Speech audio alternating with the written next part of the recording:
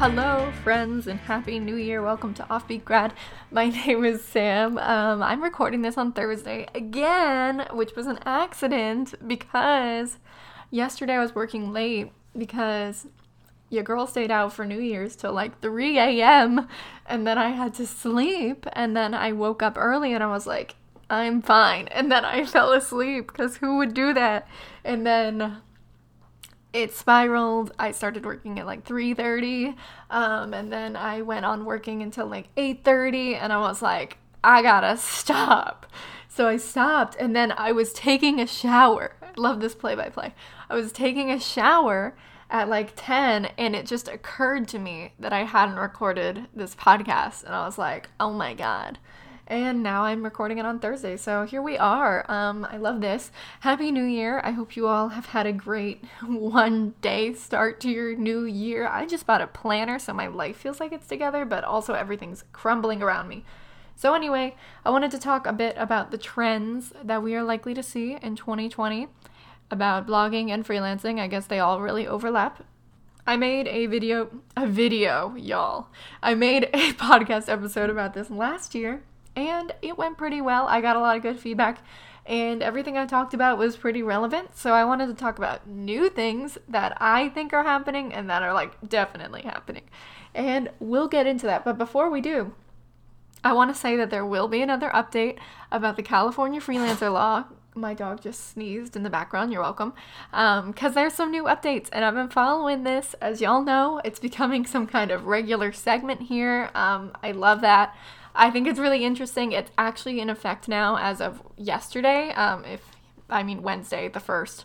And that's crazy, and it's interesting, and it's already chaotic, and I love that the lawmakers are being challenged. But anyway, before we get to that, I want to talk about my goals, personally, that nobody cares about. See how I'm sneaking them in first, so you have to hear them. So my goals, for my blog at least, is to post once a month on both blogs. You're probably thinking, that's literally never. And that's because I post literally never. So that would be a great improvement. But it's been really hard for me to post regularly recently, since I've had a lot of fluctuation with new clients. And so I've been figuring out how that time works for me. And it's becoming more normal now, like the new client situation. So I'm starting to carve out time for my own stuff, which I couldn't do for a little while because I didn't know how to schedule myself. But now I do, so we're doing better. It definitely won't be this week, and then I'm traveling next week. So maybe the week after that, fingers crossed. My next goal is related to money. I had a money episode a few weeks ago, and I also want to have a more in-depth money episode soon. But in the meantime, I talked about how I had my highest grossing month yet. I made over $6,000, and that was true. It did happen as of a few days ago. And speaking of that, I have to pay taxes. Please send help. It's tax season. You have to pay your last quarter's taxes in the first 2 weeks of the next year, so panicking about that. But anyway, I surpassed that goal, and my next goal is to have a month where I make over $7,000, and I think it might happen this month, but I don't know that for sure because I'm afraid of my bank account. She's a scary lady, and so I need to really think about that. But that is one of my goals for this year. If it doesn't happen this month, I want it to happen another month. And then all of my other goals are more focused on my personal finances, and then because it's the year of retirement savings for me, and also I have a lot of personal things that I'm not ready to announce yet that I am saving for, but if you know me, you know what they are. But in the meantime, I don't know why I'm saying in the meantime, this is the actual point of this podcast. Let's talk about those trends. So the biggest trend is that the gig economy, quote unquote, is here to stay. I don't like the word gig economy. I get where it comes from. I get it. But at the same time, I feel like that devalues it, if that makes sense, because I think for me, it's my full-time job. It's not just a fun gig. And a lot of the clients and projects I work on are long-term. So it's not really just oh, I did this and now I'm done with that for months. No. I work on long-term stuff. Usually, I occasionally will do one-off stuff, but it's clearly not the goal because I need stability. So I don't like the term gig economy, but we're in it. And this year, over 40% of the US workers are expected to be independent contractors. And that's cool as heck. And also scary. So let's see. I hope they're not in California, but let's see what that means long term. I don't know, but that's where we're at. So the rest of my trends are more related to blogging and just like digital marketing in general. But of course, there's a lot of overlap. So the first thing that really surprised me is that, you know how I'm always like long form content, like content is king. I hate that phrase now. It makes me vomit in my mouth. But snippet reads are now becoming the next big thing. So while it's true that long form, like really long blog posts are powerful and super important and they're not going anywhere, snippet reads are also becoming a thing. So a snippet read is like a mini blog post. So it's between 300 and 1,000 words. They're like really quick, to the point. They're really great for sharing on social media because people can just click and then they get the stuff they read, and that's convenient. And I think it's just sort of a reflection of how people are turning to like the a more fast-paced, like constantly consuming content culture, and how they might not necessarily want a long-form blog post, especially in certain niches. I could see this being more applicable in some circumstances than others, but I like this idea. I know that on my travel blog, I occasionally will write shorter posts, sort of in this format, because if you're looking for travel advice, you might not be looking to sit down for a 2,000-word read. Depending on the post, you might actually just want this one question answered really fast, and it's a great way to do that. And they don't do that bad on social media. They're not really, on Google. It's not really made for search engines. It's more of a thing you do to help your readers, so fun balance there. The next fun trend is high frequency of posts. So I'm not going to say quantity over quality, but I'm sort of saying it. So what I mean is more posts is better. And I think that's true. I've said before how it's easier to get 5 hits on 100 blog posts than it is to get 1,000 hits on like 3 blog posts. And that is so true. And I hate that that's true. It's really hard to write that much, but I know that it works. I know that it works because my new biggest client is a big business that is investing so much money in content. And at first glance, I was like, this is a ridiculous amount of content. And it's not crappy content either. It's like 2,000 words and like really in-depth and good. And I was like, they're throwing some money down the toilet. But they're not, because I've seen in the few months I've worked for them how much of an impact it has made in their overall search engine presence. Like when I first started publishing with them, they weren't getting the big search engine results. Like there were a lot of really big companies that were just overpowering them. And now they're up there. They're like they're in the running. And I was like, whoa, I wish I had time to devote to my own projects like this. But it's just really true. So if you're able to publish more frequently, it will only help you. And going along with that, outsourcing writers is more common than ever. And I don't just mean outsourcing for like big companies where that's sort of always been true, but I mean that even bloggers and like smaller publishers are outsourcing this work. And I'm team outsourcing. Like I would hire you in 2 seconds if you wanted to write for my blog, and you also could work in my tiny budget, because I think it's just impossible to get a high frequency of posts without help. And I know that some of my blogger friends who even have like quote unquote like small to mid-sized blogs have invested in paying for blog posts that are like guest written. I'm not saying they're like ghostwriting, although I do that too, and I don't think there's anything wrong with it. But posts that are written by someone else, like for their blog, and that are really high quality. And I think that is an excellent way to reach that high frequency, and also to just get like more perspectives on your blog. I think naturally as your blog will start to grow, you need to bring in a more rounded perspective just for fun, keep it fresh, I guess. But outsourcing writers is a big thing. So if you want to be a freelance writer, it's a good time to do it. But also if you're a blogger and you're considering accepting guest posts or just like inviting others to write for you, whatever, like this is a great thing to do, and I think you definitely should. Next is the biggest thing of all. I just threw it in the middle here. Is video. Oh my God, video. I said this in my last episode about this literally a year ago, and it's still true. I spend so much time on YouTube. I don't know why I pay for streaming services. I really don't. I love YouTube. I think it has so many resources, and I love it. I use it 100% of the time when I work. I'm really into like listening to ambient sounds and like work with me videos and study with me videos, even though I'm not even in school. I love like the helpful lifestyle content. I love the book content. I love the travel content. I cannot get enough of it. I don't know. I can't even speak about it because I just love YouTube. I will play it when I'm doing anything. Like when I'm cooking dinner, I got YouTube on. When I'm doing a workout, I'm watching YouTube. When I am taking a shower, you better bet it's on. So that's my life. But I do think video is so important in this way.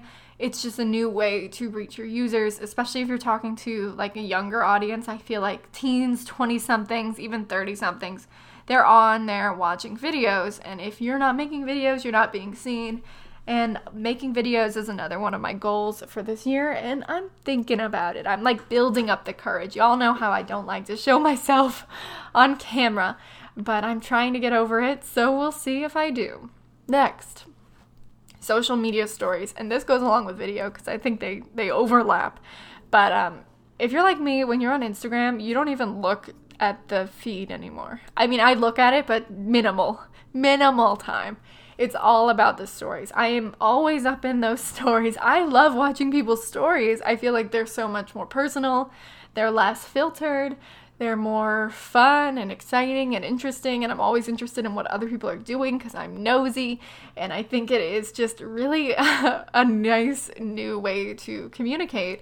But the issue with this is now it's like creating a big pivot for bloggers and freelancers and business owners, whereas there was so much emphasis on like curating your feed, and now suddenly that doesn't matter so much. And what matters is presenting yourself constantly on Instagram stories. And who has time for that? Like, I know that I don't. So I get overwhelmed by this, but hopefully we can navigate it together. I don't know. But I know that social media stories are where it is at. Next, browser push notifications. So I actually hate these. I think they're a nuisance. I think they are the bubonic plague of like our time.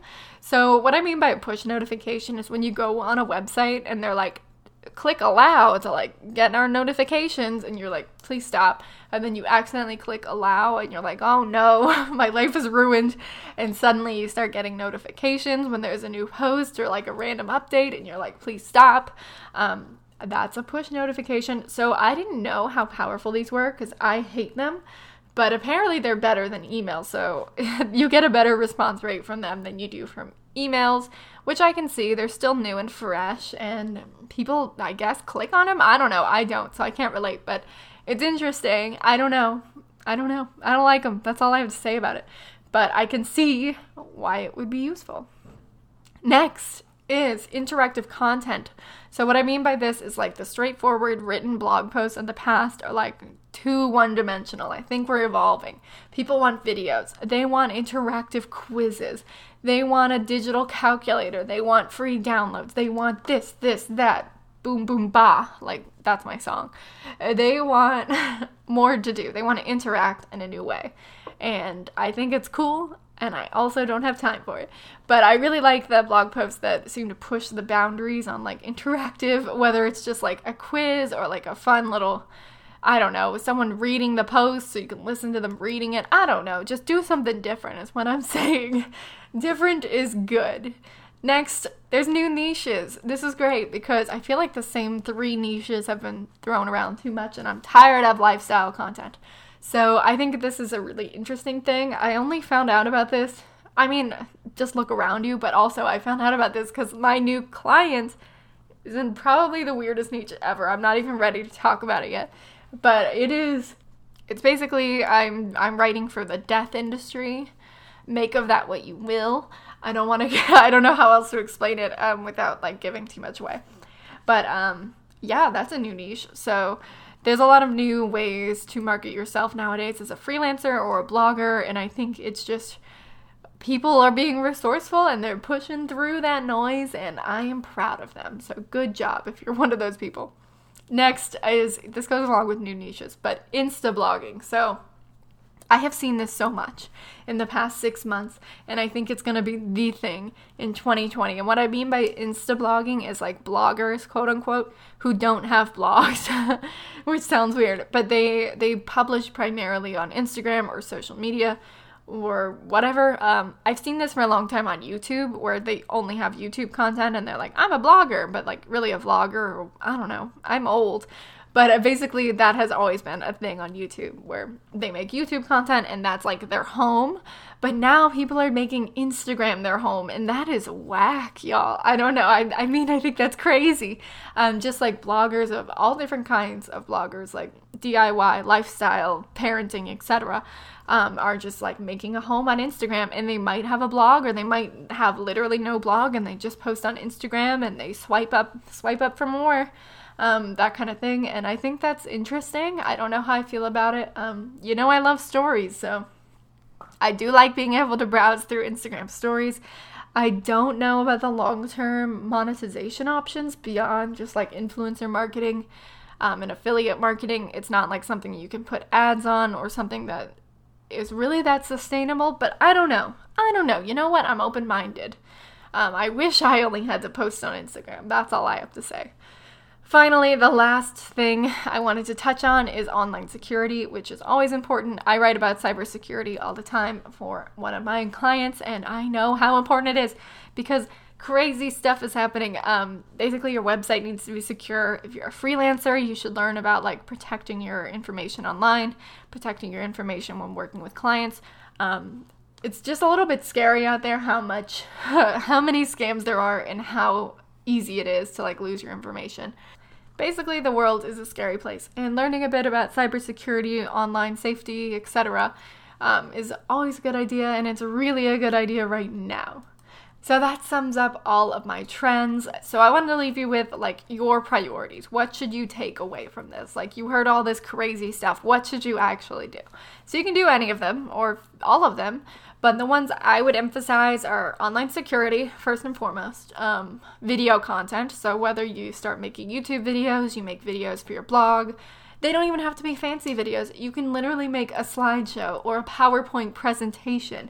I don't care. You can use your cell phone. You can use your tripod. You can use a Nokia. I don't care. Use whatever you can find. They don't have to be fancy, super styled, like edited out the yin yang videos. They can be very simple and straightforward, and I think that's sort of the great part about video content. Next, Instagram stories and other like story content. I think if you're gonna focus on social media, you need to focus on stories more than you focus on the feed, which is whack, but it's the case, and I'm sorry.